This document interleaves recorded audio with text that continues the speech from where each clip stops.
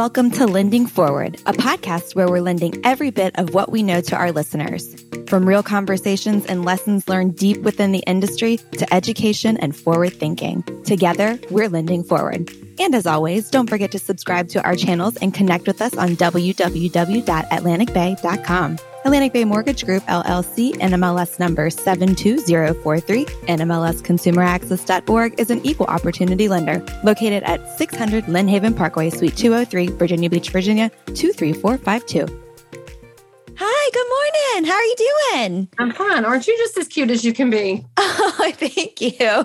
I'm honestly fangirl swooning, if you will. I'm excited to be able to get with you. Your energy and personality is everything. Oh, well, it's been all F words this morning, so I have to bring a different energy now because it's been that morning. Good. Really good. Solid start for you.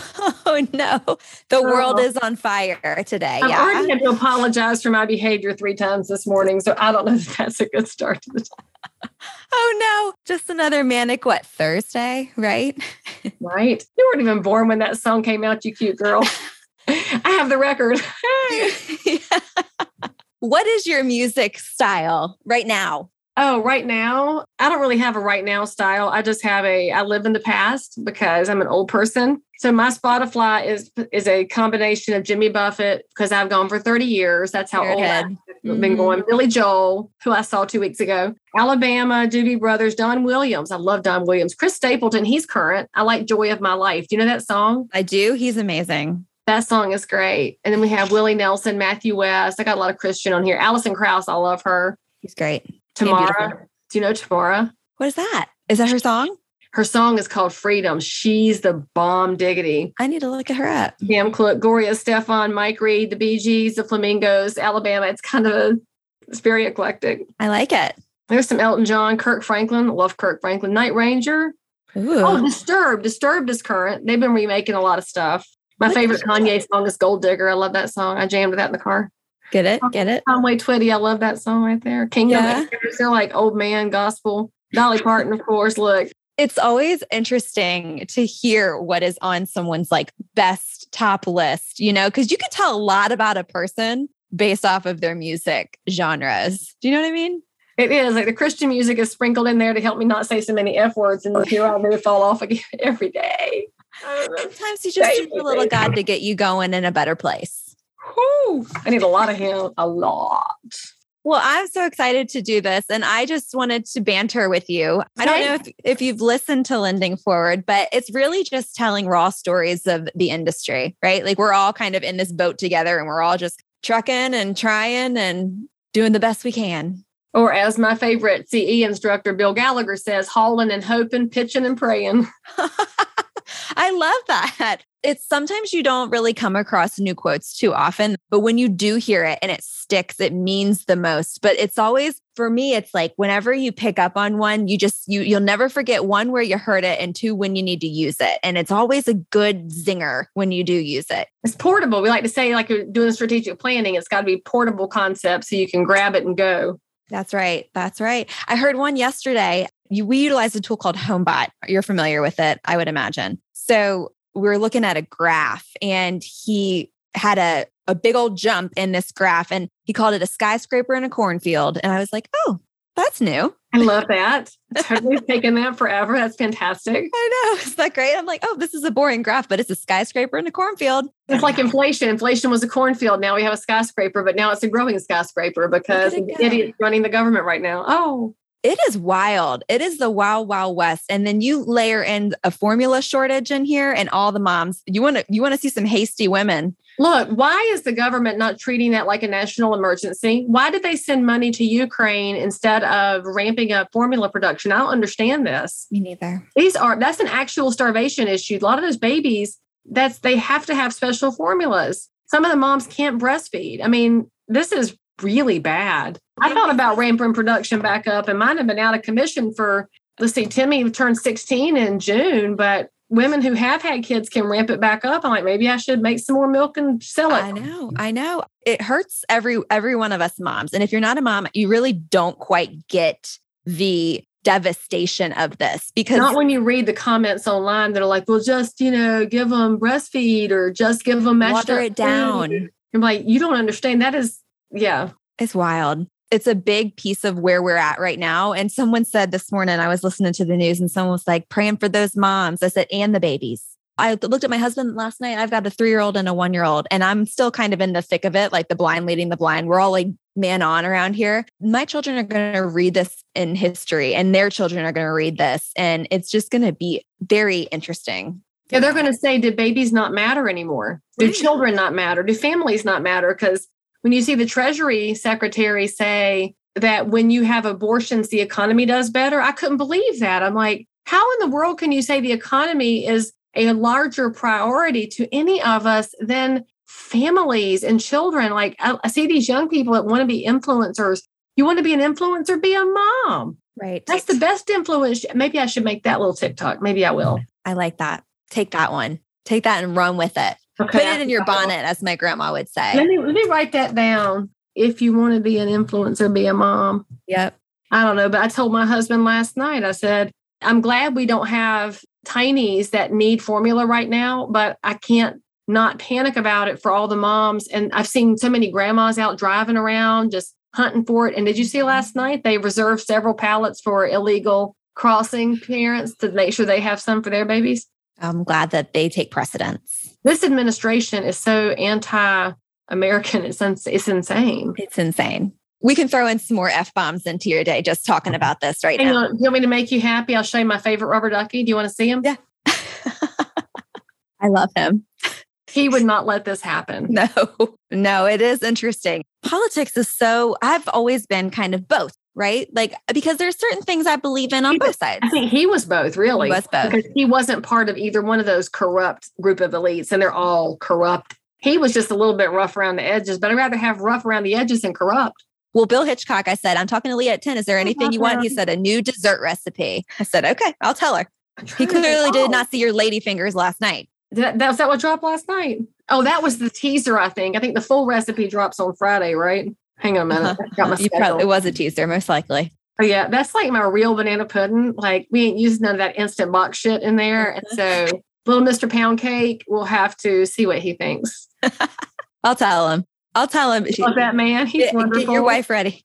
He is the best. He's a great boss. He's one of my biggest coaches in life. And that's how it should be. Yeah. For folks who don't know much about you on my podcast, and I don't know how many there would be, there can't be that many because we all know and love some Leigh Brown. I mean, in Atlantic Bay, I think they all know me, but what if you have some stray person who's not Atlantic Bay? I mean, they might not. They might be thinking of joining Atlantic Bay. We don't know. I should hope that they are. And if you aren't, you should be.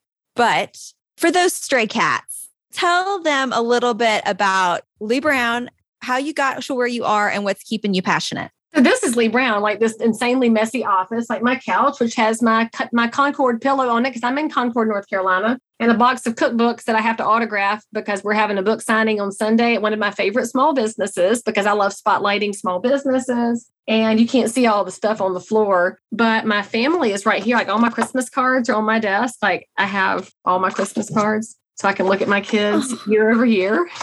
I love it. And I call this man my first husband because he is my first husband. He hates that, but I'm like, but you are my first husband and we're still married and stuff, but he doesn't find that to be nearly as funny as I do. And because I'm a realtor, of course, I have my notebook because I write things down because I'm an old person. And I have my major investor pins all over the place because I believe in political advocacy. And I'm a big time patriot. And so I do have my patriotic duck. This is for the 4th of July parade in Harrisburg, where my team and I will go because I am the worst person on a parade route because I have to hug all my past clients along the way and take selfies with them. And so you get to where you are in life when you decide what you want to pour out. And I pour out as much helpfulness as I can, as much information as I can. I pour out direct answers. I pour out as much truth as I can gather. And I pour out a lot of humor too. And what I get poured back into me is respect and connection and relationship. And I find that being myself is the single best business tool I have. So yeah. And then also I have this. So my home inspector is what their kids made for me. Oh, wow. You pour out in relationships. Then you have the Wilsons whose kids make you art. Precious. and tell me that there's anything that's better than that in life. I mean, look, if you really want to be an influencer, you be a mom. And when you're a mom in the way that you live, you nurture, you care, you sacrifice, then other people's kids see that too. And now their kids belong to them. I'm not in that camp that believes I own anybody else's kids. I'm just responsible for the ones that came out of my body. But you can absolutely be a resource to other families too. So yes, it speaks volumes when you receive other folks' children's art and handmade. What is better than anything handmade and homemade? And look, here's another one.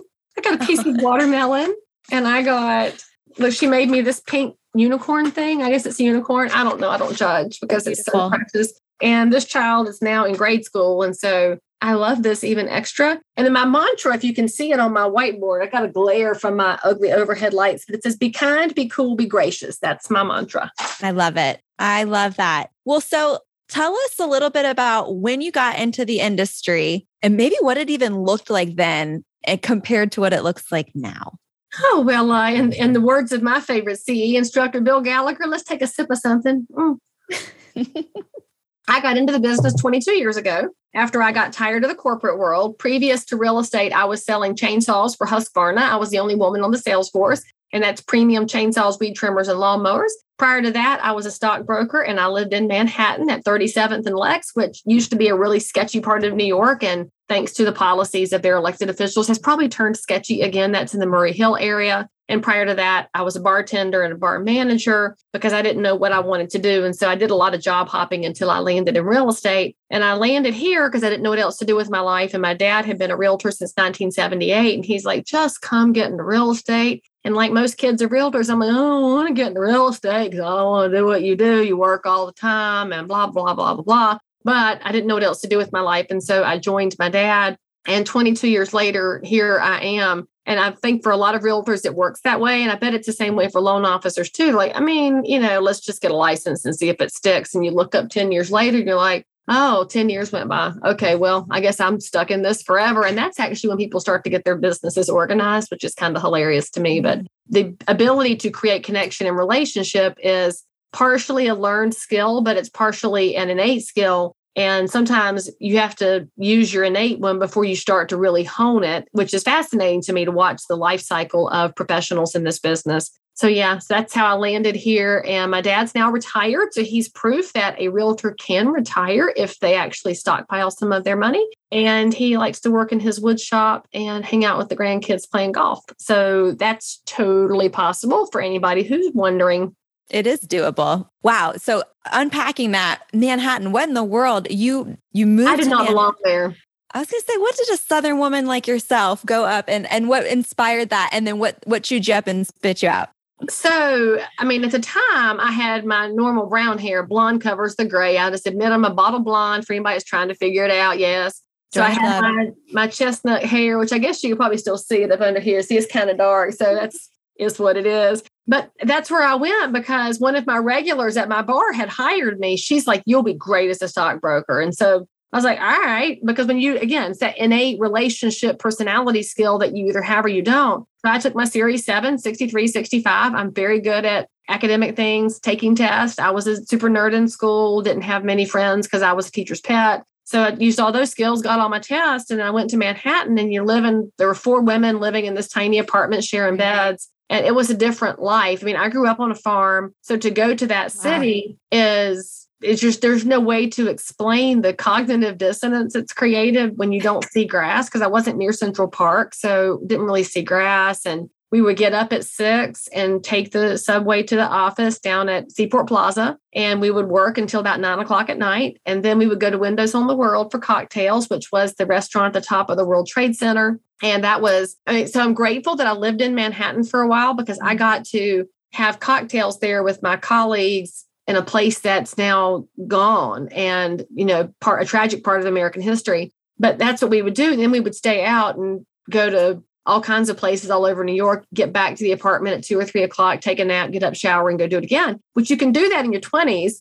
I don't know how any of those people do it any later. That's why I know Sex in the City is totally made up because none of those people could have survived that old. with that lifestyle. Let's just be honest. But I was aggravated. I would go to a deli to try and order a sandwich. My favorite kind of bread is rye. And I would say, I want it on rye. And they'd say, what? I'd say rye. And they'd say, what? And I'm like, rye. And so I actually make it worse. And then people are laughing or they're ugly to me. And that's just very exhausting. But in a place like New York City, when you speak with a Southern accent, they deduct 100 IQ points from you. So they just think you're an idiot. Now, it helped me become a good converter because it's a very addictive sound, the Southern accent, and Yankees fall for it very quickly, which is evidenced by my husband being a Yankee. It was just hard, right? So I could do the job. But the thing I didn't like, more than I didn't like the city, because I would never have survived there long term, let's just be honest. But there was a restaurant named Jimmy's that was owned by a guy from North Carolina, and he had ACC basketball and football in there. So I would go there on Saturdays to watch basketball and football and drink sweet tea and eat barbecue there just because it was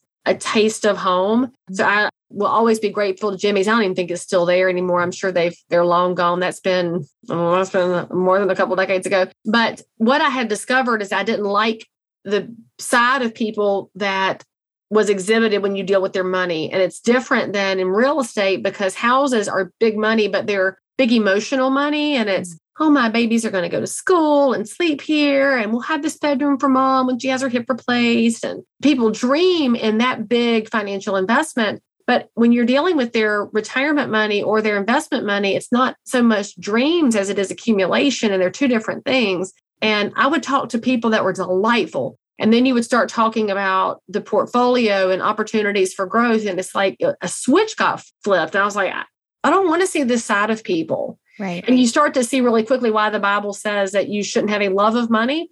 It's not that money is evil, but it's the love of money that's evil. And you could see it. And that was what actually drove me out of that business and drove me into the arms of chainsaws because that was so cut and dried. I didn't have to deal with all these different personalities. I mean, people that carry chainsaws tend to be what they are, except for the dude in Texas Chainsaw Massacre. But that's a whole different discussion. I didn't deal with him at all. Oh my gosh. It's always nice to know kind of the journey that pushed you into this. Because like you said, mortgage bankers are like, don't wake up one day when they're a kid and say, Daddy, I really want to be a mortgage banker. Never. I mean, show me one. And that kid's a weirdo. Let's be honest. I know. One person that can explain an amortization table. Right. Because, y'all be honest, you viewers and listeners, y'all don't really explain the AM table. You show it to somebody, you're like, don't worry about this. Right. I want to tell you, though, I did sell a house one time for an estate. I love my old people. They're like my favorites. If I could only deal with one set of clients, it would be the greatest generation. He had passed, and I'd known this couple for my whole life. And his wife was getting all the documents out for me. And one of the documents they had was their original amortization table from when they bought that house in 1961. Oh my gosh. Every month when he made his mortgage payment, he had put a little check mark and verified that they were getting his schedule correct. He never deviated from it. He never made an extra payment. He checked the whole thing down. In fact, I should find that. It's in my office somewhere. I wouldn't let it go. Say, do you have that still? Because that's unheard of. If it's anywhere, I know it's here somewhere because it's too precious. Because he also had the original deed to the house. I had the original deed of trust. Their original payment was like, I don't know, $16 or something. It was crazy. Wow, that is wild. I love those snapshots though, right? So that's a snapshot into somebody else's mind. It's also into how seriously some people take real estate. And let's just be real. A lot of realtors and loan officers don't take it that seriously. And if you meet that guy, you'd laugh about him over a cocktail. We wouldn't take him seriously, but he's taking that house so seriously. But that's a different generation, right? Their generation saw that house as the end of World War II. Oh my gosh, I'm going to have my own place. And they lived there, raised their kids there, grandkids there. Their whole life was spent in that one house. They weren't in this constant one-upsmanship that our society has turned into. It's fascinating. And it really is. We all took it a little more seriously. I kind of wish it were still that way. Sometimes you feel like you're born in the wrong generation. At least I have before. And I'm like, I love that. Like, I love that story because I appreciate, you said it, you like to write things down. That's not an old thing. That's just who you are. Like, people just work that way. I work well when I tangibly write something on paper. I can touch it. I can feel it. I can smell it. I wish more people were that way and they took it seriously and they plastered it up and they were proud to say, I'm marking this month off. It's so interesting. It's almost sad. it's heartbreaking. You think about it, but it's also the way that we've treated everything has gone so surface level. I mean, I think social media is the biggest evidence of that.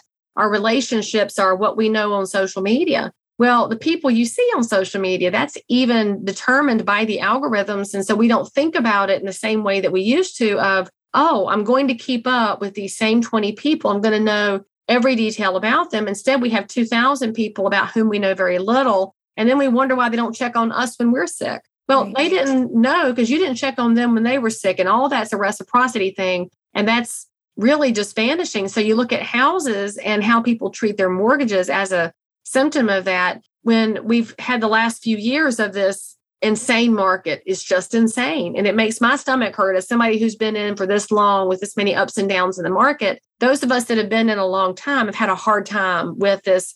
There are no comps. There is no way to tell. You're going to have to totally guess to win a house. The realtors who came into this in maybe 2019, they think this is a normal market. Are they going to be able to adjust when things do change? Because real estate is a fluid thing and it totally will change. Well, we haven't liked it as it's been. Y'all have loved it as it's been. So what are you going to do when it changes? But when you're living a surface level life, you don't look at all the layers that drive into things. And so I look at the layers of the market, not just the real estate market, because when you look at what was just announced with the latest rate of inflation at 8.3%, that means somebody's monthly budget is affected. And I need more realtors and loan officers to understand that. We have to go beyond PITI. And the websites just do PI, which drives me crazy. And by the way, if you're a new person, that's principal and interest, right? But PITI, principal, interest, taxes, and insurance, that's how we've always calculated it. As my agents and I talk to people now, we're like, what's your fuel budget? What's your food budget? How do you have some buffer built in there? Because we've got to be the ones who say, look at the big picture, because you want to stay in this house longer. We want you to stay in this house 5, 7, 10, 40 years. You don't have to leave in 2 just because the market's been going up so much that you could leave in 2. I want you to be prepared for the long haul. And that's a different way to look at things. I look at that as a mile deep and an inch wide instead of an inch deep and a mile wide. Let me unpack that just a little bit for our listeners. So yeah, that was kind of 1,000 things. Which one are you going to unpack? I know. This last portion of it goes tenfold, I think. Like you just said, you are taking that full budget. And by the way, people, that conversation is investing you and your people more, and you're continuing to educate and build lifetime clients, which is exactly what we need. So by saying, listen, I truly, genuinely want to find the best house for you, the right fit for you and your family for the longevity of your life. And what makes the best sense is we've got to look at every aspect of your life right now and see how, like you said, filtering in those buffers to make sure that they feel educated and comfortable to make the best decision for their family. So I just think that's so important. And people aren't doing that. And that even speaks to the care that someone had to put an amortization schedule up on their fridge, on their wall. I mean, you should frame that. That is just so glorious. I'll find it and I will send you a picture of it so you can put that in the show notes for the episode. For anybody that thinks I'm making that, I will show you what Fred checked off every single month before he died. Fred. We love Fred. I love that story so much. So that's a piece that, again, boils down to what you said, that innate quality. You either have that relationship and being able to be the best educator, advisor for your families that you're working with. But let's talk about your business. So you semi-touched on it and you said it took 10 years to really streamline. I know I'm going back. I'm pulling from this entire conversation. Really good. I mean, this is a mom skill to like remember things and pull it back in and always hear and see how both sides of your head. Good job. I am the hungry caterpillar. So I'm excited for this. That book is safe for kids. Good job. Yeah. Let's talk about taking the reins to your business and what it is that you could kind of tell yourself. So we talked about it being that 10 years until you really, truly get it. And even though you have those innate skills or don't, there are people out there in this business who do not have those skills. And it is sad. But right now, as one of our mortgage bankers said, there's blood in the streets right now. And so it's going to separate the men from the boys fairly quickly. So yes, I know it does need to happen. It does. And so let's talk about taking the reins though. Tell me what you would tell yourself 10 years ago, 20 years ago, when you kind of wish that you had started implementing certain things in your business, even though you've got these amazing skills. And I'm sure that you did then too. Bartender, selling chainsaws, stockbroker and now into the real estate world, what would you have told your younger self as far as taking the reins to your business? Okay. So my younger self had an advantage over most realtors because I came in with my dad. So I did not have to come in cold. And that I will say, I don't know any of y'all who have made it just coming in cold. I mean, kudos to you. I don't know how you do it. But I looked at my dad as okay, we'll create some best practices here because my dad is your classic I personality on the DISC scale. Everybody loves Daryl. He can't walk anywhere without, Daryl, I love you. And it's like he's swarmed with hugs. And my mother, who is a very quiet person, is just like, she's just dealing with it because everybody swarms on my dad. So when I walked into his office for the first time, I saw the markings of an I personality, which is pile after pile after pile. I had a heart palpitation because I'm like, what the heck? What do you do? What do you do? What are you doing? What are you doing in here? This is crazy. I mean, couldn't hardly walk. It was like a real estate hoarder's nightmare. It was terrible. And so I said, this is going to stop. So I came in with my corporate sales hat on, which corporate sales, you have an expectation of this is your report to turn in. This is your call sheet. This is your client report. I mean, you have things you have to do. So I was expecting to do that because that was where I came from. And I came into real estate and my dad's like, we figured it out. And the phone would ring and he'd be shuffling through a pile because he knew ish where things were. And he was very annoyed at me for trying to clean the piles up because now I'm messing up his mental filing system but I know which stuff's in which pile. I'm like, that's organized chaos. So I started going through the piles and I would find this kind of thing, little scratch paper. I'm like, who is this? Yeah, I talked to them like 6 months ago. I'm like, did you ever, follow up with them? I don't remember if they ever called me back. I'm like, son of a. And so I'd look it up, house had sold. And I'm like, dude, that's money. You let the money get away. But he's like, I'll just sell another one, which is classic realtor mentality and classic loan officer mentality of that one got away. That's okay. I'll find another one. That is a very bad business mindset because that means you let revenue get away that didn't have to get away. It got away because you weren't organized. And so within a few months, I had taken my dad's total wreck and we got things organized. And so like one of the things I talk about all the time, and we learned this at a conference. So one of the things my dad did was within 1 month of getting into real estate, he took me to a sales conference of top producers so I could go learn from the best of the best. Knowing my dad was the first agent in Charlotte to sell 100 houses in a year by himself, no assistant, no buyer's agent. I don't know how the hell he did it with all this mess he had going on. The man's a magician. So we went to this conference and I saw color-coded files and I was like, color-coded files. Yellow is sellers, blue is buyers. And I used clear folders so I could see on my desk. Like right now, I got to follow up with these 2 sellers and this buyer because the colors are staring at me and it's right here. I took that idea and I was like, we going to Staples. And we went to Staples or Office Depot or Office Max, whatever it was at the time. Hell, it might have been sharing luggage. They've been gone now. But I bought the paper, bought the folders, and went through and got us organized. And that's what it takes. It's figuring out that you have to fix something. And what do you fix first? You fix a revenue leak. You can fix every other system on the planet, but you have to fix your revenue leaks first. And then you're going to have enough revenue coming in. Well, then we hired an assistant and she came in and she turned the whole thing into a machine. Realtors and loan officers they're not built to be detail machines.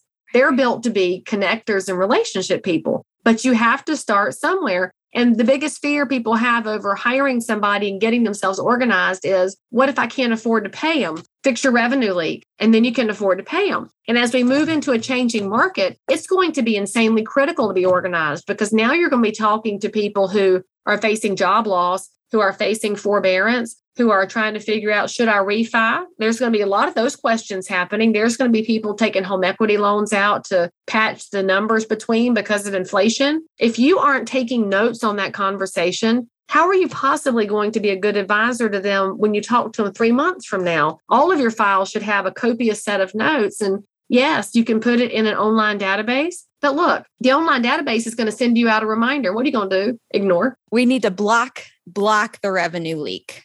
I think a big piece too that agents and mortgage bankers are not solidified on is the time blocking. In order to have this, so let's just say it's a social time block, or it's so your designated time to create social media or at least put a presence out there, and then a time block to organize, to make sure you're following up. So what does a typical day look like? A successful time block day look like for you? I'm looking for my trusty calendar, which is probably, there's more sellers I got to follow up with. You put those over here. At least it's color coded. It's a big alert system for me. And it is. I mean, golly, you could do bright neon, whatever draws your eye to making sure that you are effective in your day, do it. Well, white paper gets lost on your desk. So I've got, okay, here's the calendar. Trusty calendar. I don't do online. We've already discussed it. I'm a kinesthetic learner. So if you ever wonder why you can't use online tools, go study the NLP system. That's neuro-linguistic programming. We're all programmed to learn either visually, orally, or kinesthetically. I'm a kinesthetic learner. By the way, that's also why so many kids are failing in school now, because the schools don't talk to the kinesthetic learners because they've pushed everything to Chromebooks. So anyway, I look at my calendar and I have it's a week by week. I've got the things that I'd like to get done on one side, and then the must get dones on the other side. And the must get dones include appointments and anything that's got a time deadline on it. So for example, I have a closing today that's getting pushed because the paralegal didn't do her job. So that's coming off of the must happen list today. But on the must happen list for tomorrow is continue to yell at the attorney and paralegal for not getting the title work corrected. And that's just how it's going to go. So my things are fluid, because in real estate, it's fluid. In mortgage, it's fluid because we don't know what each day holds, especially right now in a volatile market. So in my things I'd like to get done is going to be follow up with this pile here right beside my computer. So my pile of leads, that's getting followed up with. And especially right now, my seller leads are getting a high level of attention because I personally think we're at the top of the market, and I don't want my folks to miss out on that if it matters to them. If it doesn't matter, that's cool. I'm still here for you no matter what your time frame is. But if you're concerned, I think based on everything I know, now is a good time for us to look at that option. And I don't want to be a fear monger, but I do a real disservice to people if I'm not talking to them. And so for me, it's not so much about time blocking as it is about, am I helping my neighbors? And for the realtors and the loan officers that don't like to prospect, they have call reluctance. If you're not calling that person, how are they going to know what's happening in the market? They've turned the news off. They're over social media too. So who are they going to run into? You know, a snake in the business, you know, a thief in the business, you know, somebody who lies through their teeth to get a check. What if they run into that person at the gas station and say, oh shit, the market's topped out and I didn't know. And then they get swept up and they make poor decisions, all because you didn't have the gumption to pick up the phone and call them. And so stop calling it prospecting, call it follow-up time. It's following up with people you already know, the ones that are saved in your phone, way more so than the random cold people off the internet. But I think we really hurt people when we don't talk to them. I mean, think about how people have been hurt during the pandemic, during all these stupid lockdown rules. You finally realize that there's people that were sick and you never knew, and now you feel guilty. Well, yeah, you should feel guilty. You should have followed up with them. You should have followed up with that listing you lost. You should have followed up with that buyer that went with the online mortgage app. Why did they go with them? You didn't follow up. Now, granted, there's times you follow up when you're still going to lose. All right, that's the game of real estate, and it's a numbers game. We get that. But if you're not at the plate, how are you going to get a home run? Fix your revenue leak. That's all. I mean, and it's not that hard. I think I love this conversation, and I think that they need to hear it, and they need to hear it again and again and again. But when it comes to agents and what agents need from mortgage bankers right now, Lend Forward, what's one thing that agents truly need from their mortgage bankers right now? They need truth telling. Agents are panicked right now over interest rates because they don't have a good grasp on what interest rates mean.